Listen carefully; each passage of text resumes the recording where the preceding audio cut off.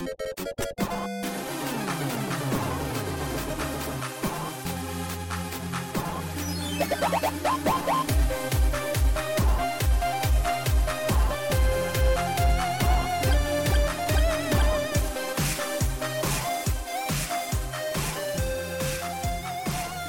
to So Many Bits.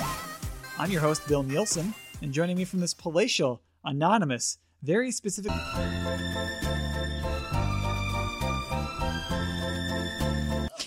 damn. It's Shelby Mongan. Shelby, how are you? I'm verklempt. How is this? Okay, well, I'm great, Bill, and not here as you are listening to this, listeners. Please don't try to find us. Okay, yeah, definitely don't go to where we are. We work there, and it would be very... Unless you have snacks. Yeah. If you have snacks, you can find us, yeah. I'll accept video games or magic cards or comic books. I guess comic books fine. Comic books are okay. Maybe if they're what if they're licensed video game comic books? Ooh, some Turok Dinosaur Hunter comics. That's not where I was going, but okay, I like your idea. I was gonna go like Dragon Age or Mass Effect, but nope, your version's good. Yeah, I mean, you got a rich story about a guy who hunts dinosaurs. Sure. He's probably mad about something. Dinosaurs, it sounds like. Yeah. That's his trademark line, I think. I'm so angry at these dinosaurs. Is that what he sounds like? Yes. It's just, he's just on a murder. He's not hunting, though. Then he's just a serial killer, but for dinosaurs. Which I guess hunting is, but if there's a purpose of, oh, I'm going to hunt them because they're a pest or I need them for food, I feel like then maybe hunting is a better term. If you are just, like, murdering out of malice, like, you're just a murderer. He is opposed to overpopulation of dinosaurs. Any population of dinosaurs, overpopulation, as far as he's concerned. Yeah, that's his problem. Yeah, he's dinosaur racist. It's fine.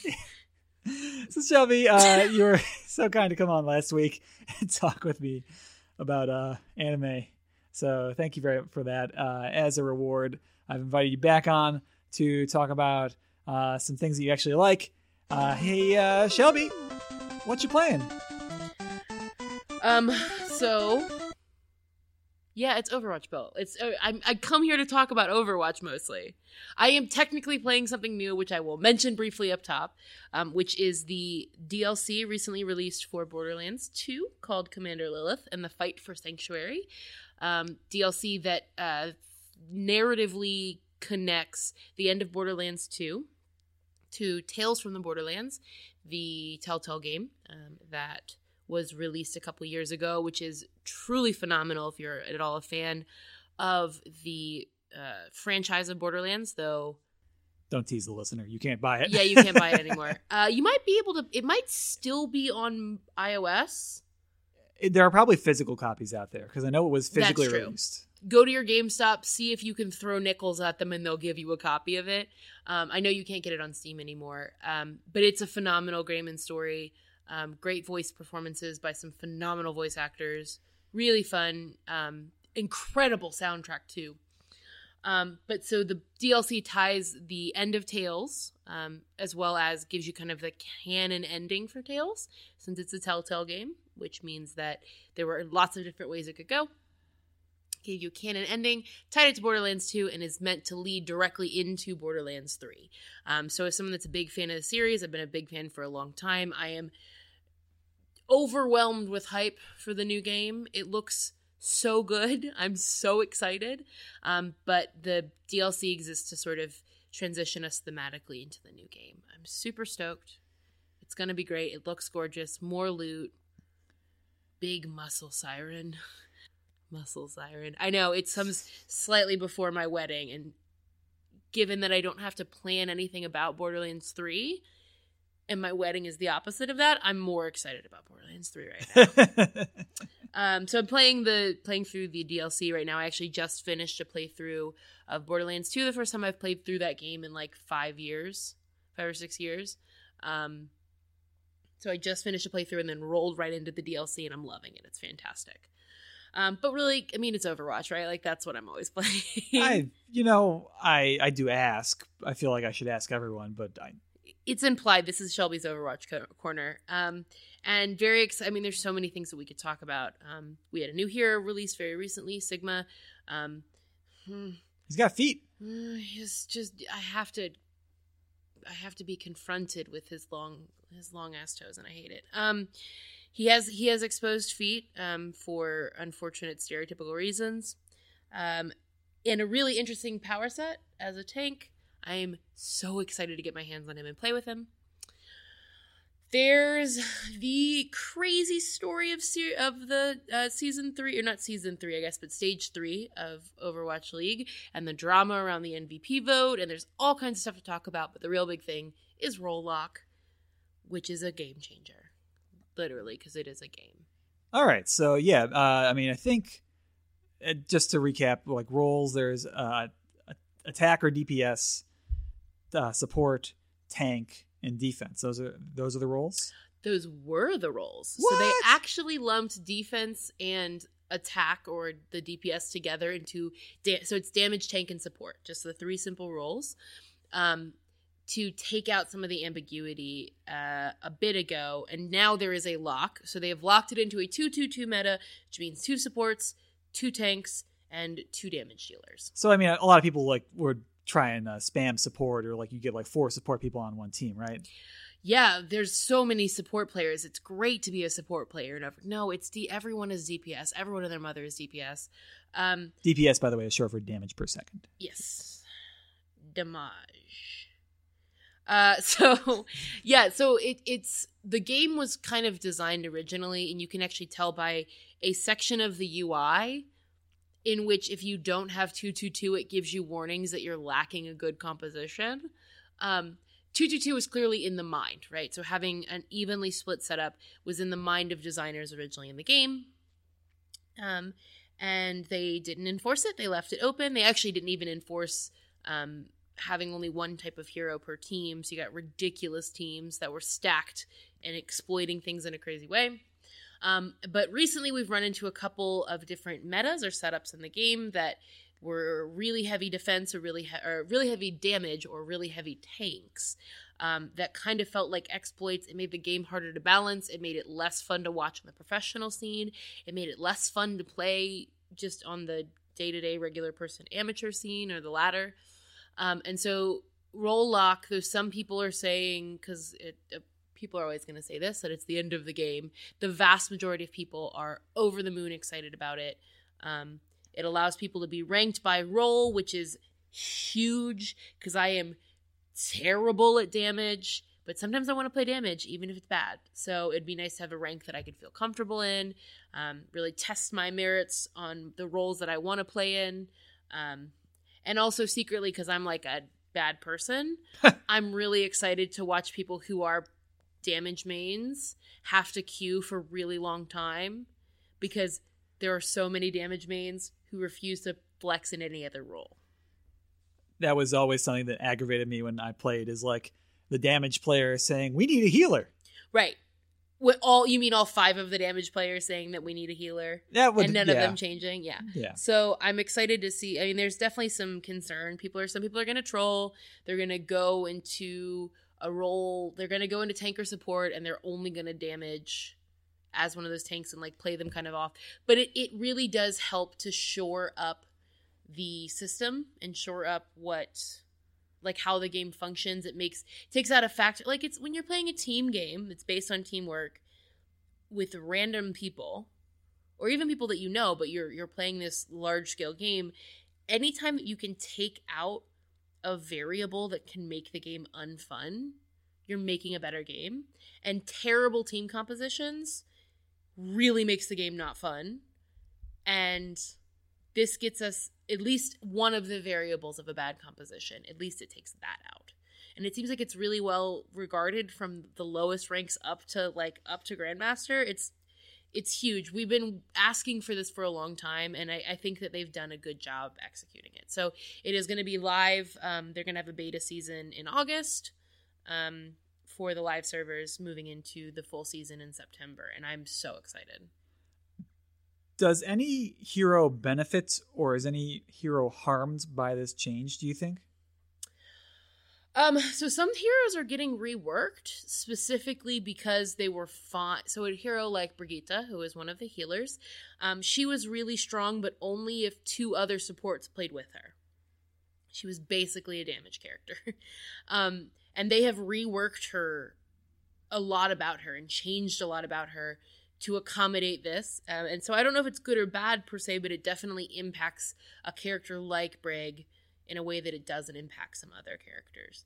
I do think that it's going to make, it's going to force, maybe, we'll see, hopefully, it'll force a little bit more creativity and mixing characters up, and hopefully some less used characters we'll get to see a little bit more often. But it takes some folks who are really, really viable, and you cannot not have Azaria right now if you're playing Goats, which is the tank heavy comp. You can't not have, certain characters.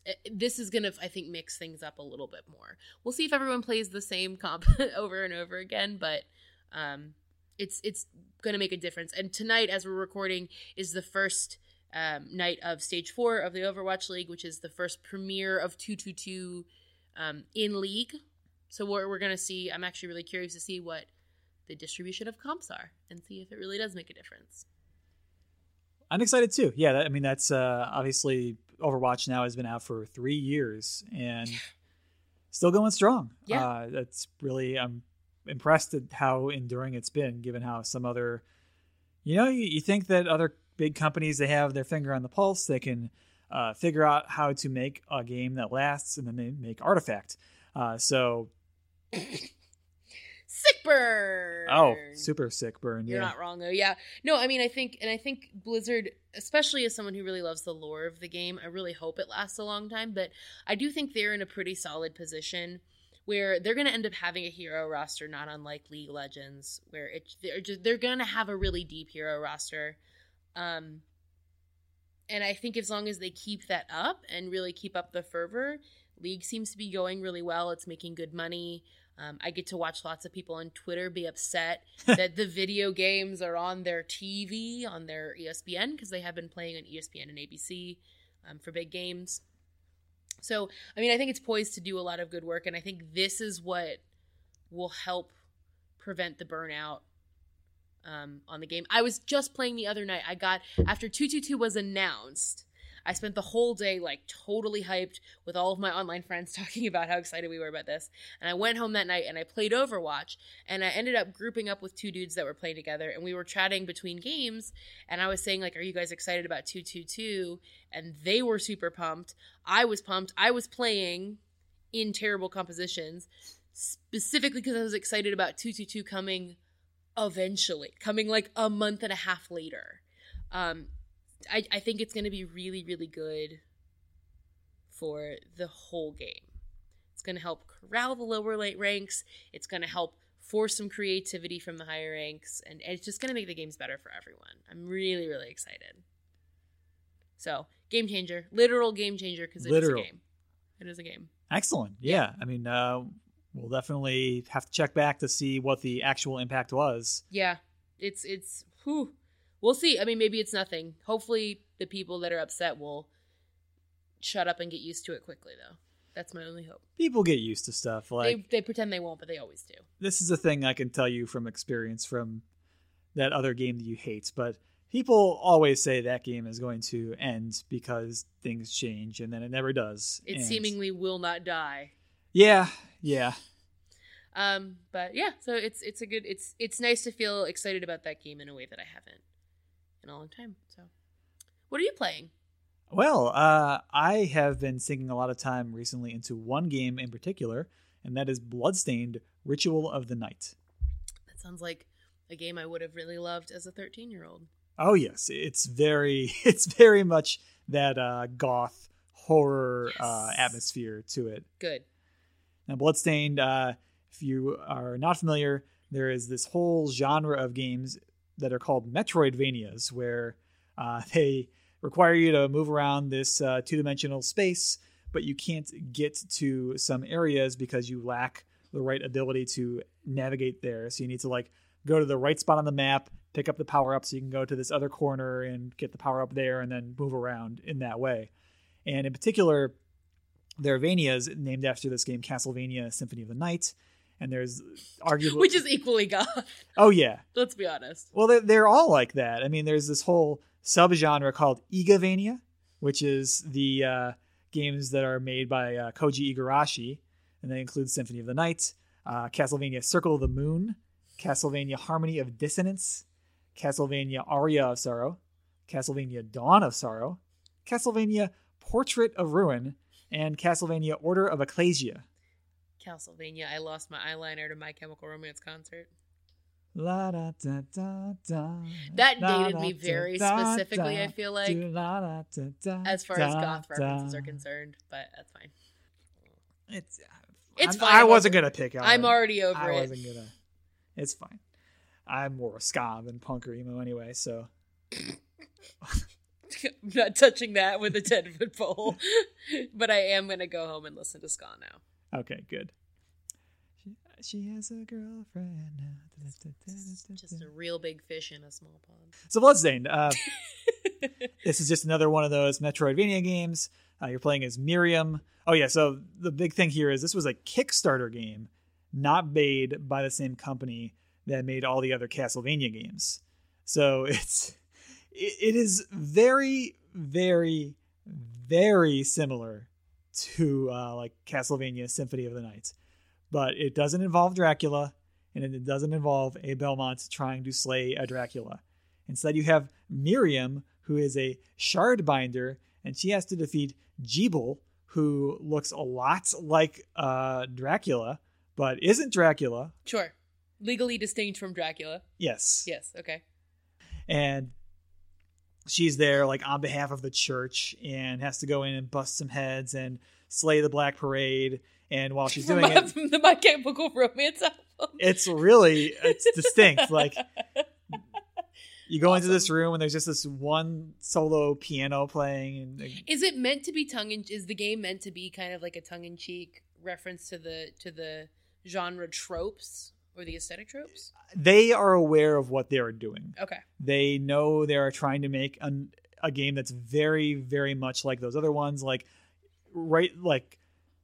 mechanically, it works very similar. Like they even have like the tips between the loading screens, or on the loading screens rather. Mm-hmm. And like one of them is like a thing you could do in Symphony of the Night where you could like cancel out of an attack by doing a backstep. Like it's that specific in its emulation. That isn't to say it's a bad game. I think you'd say it's like kind of a retro style of game at this point. Oh, for sure.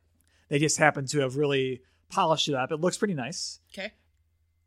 And they've got like all the different like design elements that appeared in older games. They show up here. So not only do you whip enemies, but you find a bunch of different weapons, and they all have different like styles of attack. They do different damage, different speed. You can mix them with you can craft better versions of them that have more powers by finding items in the environment. And then there are shards. So every enemy in the game can drop a shard, which is a version of their powers that is given to you, your character Miriam. Oh, cool. And they all occupy there are 5 different categories they can occupy.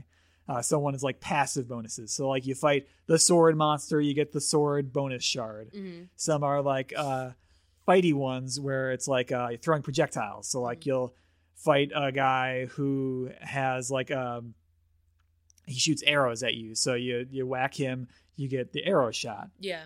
And then there will be other ones that are a little more like eccentric. Mm-hmm. Like there's one enemy you fight known as Lily Bunny. Okay. And you beat her, and her power is you can turn into her now. Oh, okay. That's very efficient as far as powers are concerned. Yeah.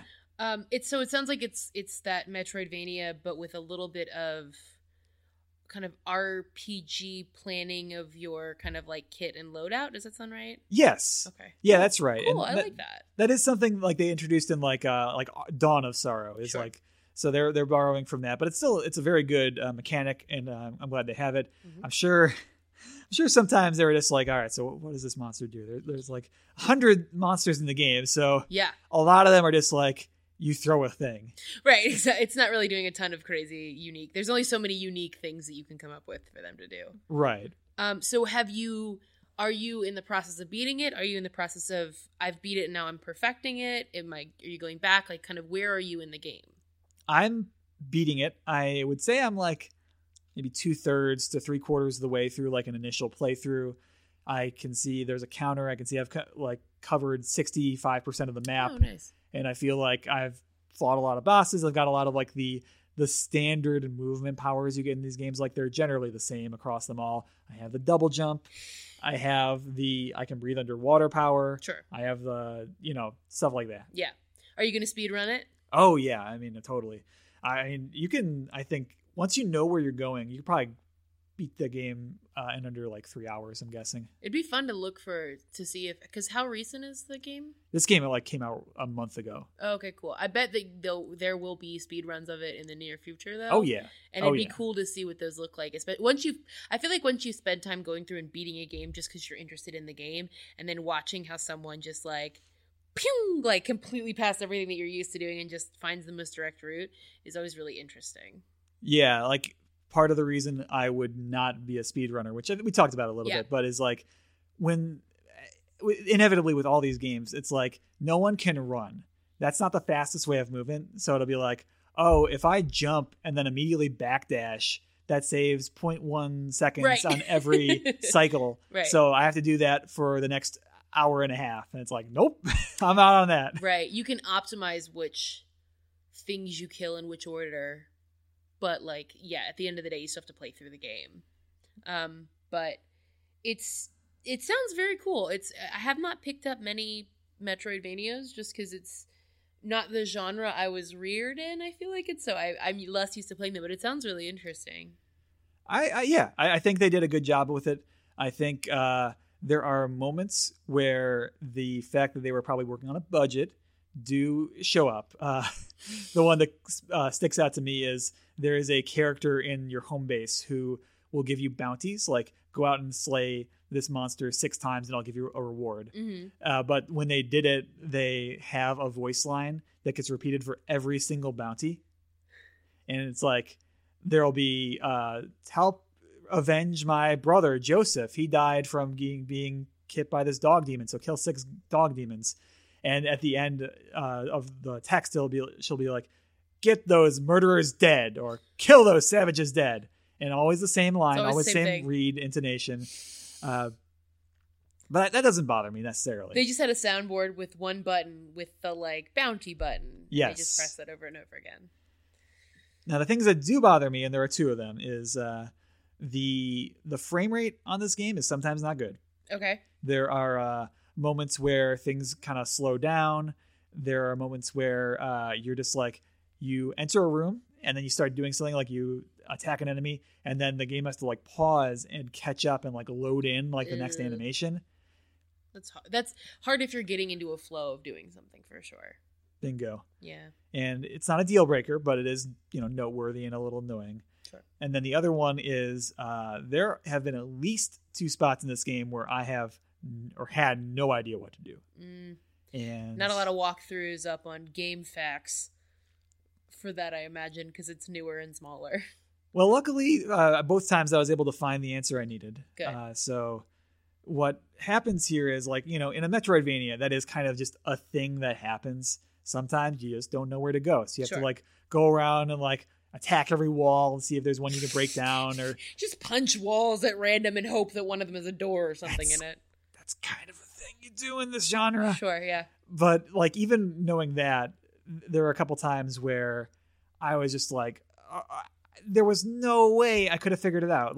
The first of them, at least, there was a clue.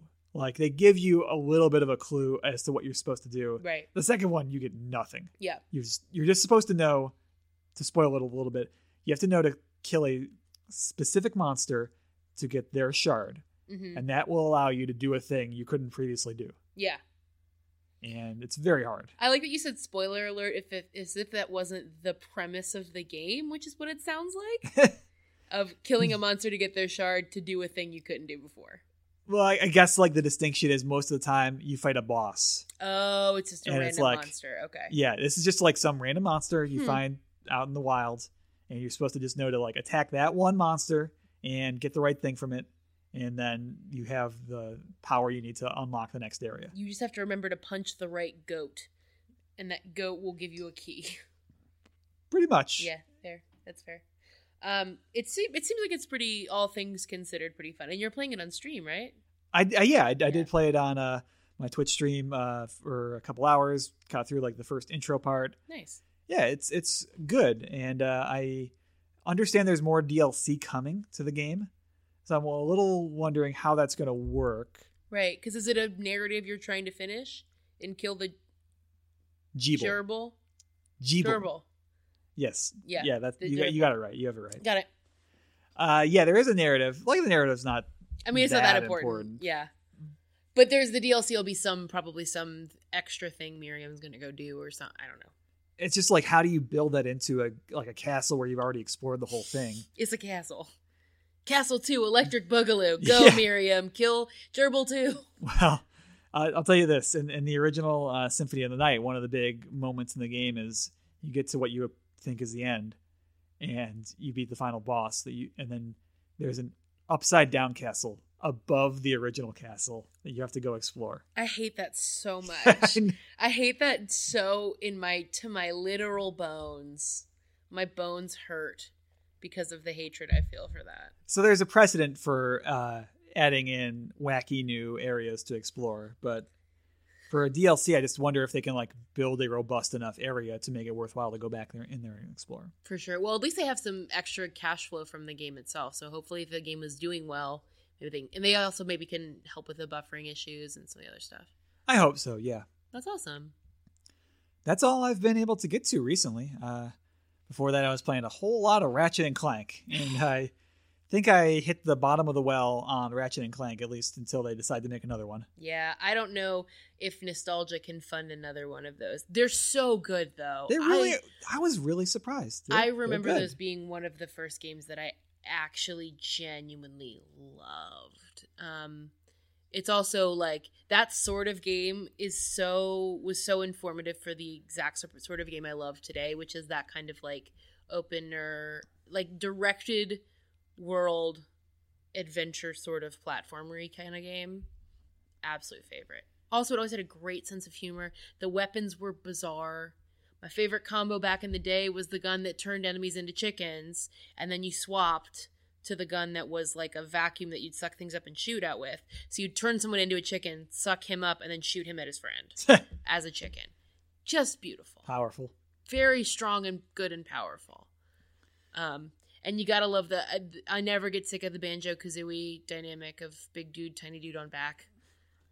I mean, Ratchet's not big, but he's certainly bigger than Clank is. So that can't be denied. It is. This is very true. So yeah, I love those games. I think I played a little bit of the remaster, but I didn't get very far into it. If you played the original, like that one on the PS2, maybe it's not like as not as welcoming for you. Like for me, that was like literally the first one I ever played. So I was like, okay. This is neat. Yeah. It's been so long since I've played it though that I know that there's stuff that, because I remember watching. Actually, my fiance played a little bit of it, and so I remember sitting and watching him playing some, and thinking like, oh, I kind of remember bits and pieces of this, but not enough that I don't like that I could just walk through the game without thinking. And I think you're right. Yeah, like with Insomniac, like they made the Spider-Man game that came out in 2018. So that game's so good. And it's just hard to imagine that they're going to be focusing on anything besides the sequel to that. Sure. For the foreseeable future. Sure. Well, and doing, I mean, they made something that is both a perfection of systems used in other games, and something that feels very different at the same time, or just feels singular, not different necessarily, but singular. And for them to sort of go back and retrod more old territory feels like a waste. They're clearly doing great work. And that Spider-Man game is so fun and so beautiful. I wanted to see more. I think we will. Yeah. You know, I'm not a betting man, but if you had to pin me down on one bet. I think we'll see a sequel to that Spider-Man game. I think you're not wrong. I don't think you're wrong. And it is nice to have that. Spider-Man is having a renaissance where we have good Marvel movies, amazing animated movies. Like, this is a good time for Spider-Man to be a thing. Mm-hmm. So, I cannot imagine. Also, I do feel like too, they didn't release a bunch of Ratchet and Clank's remastered as a like, it's not like Crash where they released a bunch of Crash Bandicoot stuff, like the trilogy together. I feel like if they're going to keep remaking stuff, they should have done it as a group. But there was a game I thought was recently announced that I was trying to look up, but I don't remember what it was. So what was it about? I don't know. Bill, I have so few brain cells left. Well. I'm not even looking at the right voice actor. I'm terrible at my job. My job as a podcaster, as you pay me. Yeah. Of course, yeah. I'm concerned that you put the wrong address on my last loyalty check, too. Well, I stopped by there in person, actually, and I talked to the mail person, and they said they would... You stopped by my house and talked to the mail person? No, the one of the other address. Oh, okay. Your other house, mm-hmm. and they said they would have forwarded it for you, and okay, yeah, yeah. So I'm surprised. I think really the issue is with the mail.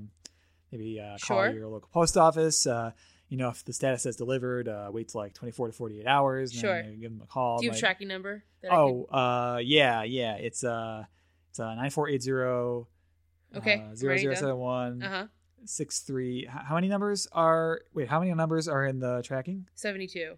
Oh, this is a 71-digit number. I'm so sorry. Shoot, okay. I'll have to go home and check and see what the actual number is. Yeah, it's really good that we found.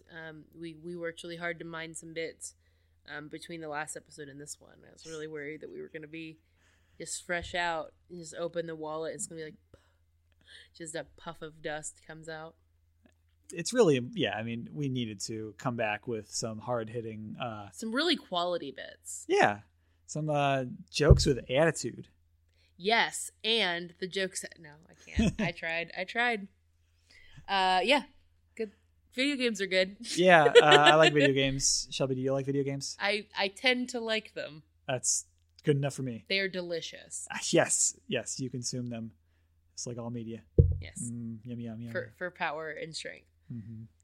Shelby, I think that brings this episode of So Many Bits to a close. Please end my suffering. If you want people to find you, where should they find you? You can find me on Twitter and Instagram at Shelby_Fawn. In that case, as for us, we can be reached by email at somanybitspodcast@gmail.com. Like us on Facebook, we're So Many Bits on there. Follow us on Twitter and Tumblr at So Many Bits. Subscribe to us on iTunes. Please rate and review or download from Simplecast, from YouTube, from SoundCloud, or stream via Spotify. We play games, twitch.tv/SoManyBits, Wednesday and Thursday nights, 8 p.m. Central Time. Wednesdays for Magic the Gathering Online or MTG Arena. Thursdays for a variety of different games. I played Bloodstained on stream recently. It's true, I did it. Transistor, Trauma Team, Super Mario Kart. Gosh, there are a bunch. But I play a bunch. There's so many games. Yeah, there's so many bits and so many games. Ugh. So check that out when you have the chance. And also, lastly, you can find me on nerdalogs.com alongside a bunch of other quality podcasts. So just thank you very much for listening. Have a great summer.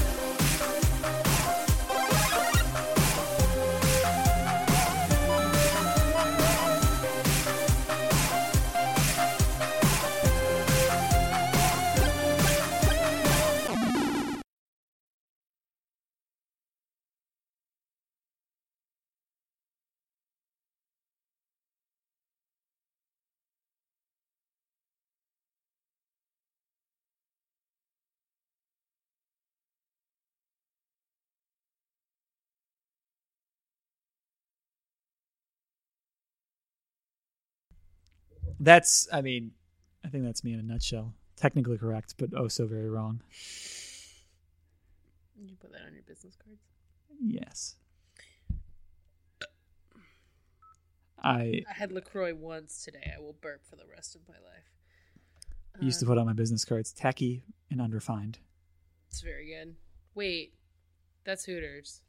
Isn't that Hooters? Is that Hooters? Tacky yet unrefined is a slogan. Hold on. I thought it was from Clueless. How dare you call Clueless tacky? Well, I didn't call Clueless How dare tacky. you. It's a quote from the film. Delightfully tacky yet unrefined is the tagline for Hooters. So way to go, Bill. Yeah, I try. Bill, I'm a fan of them titties. And wings?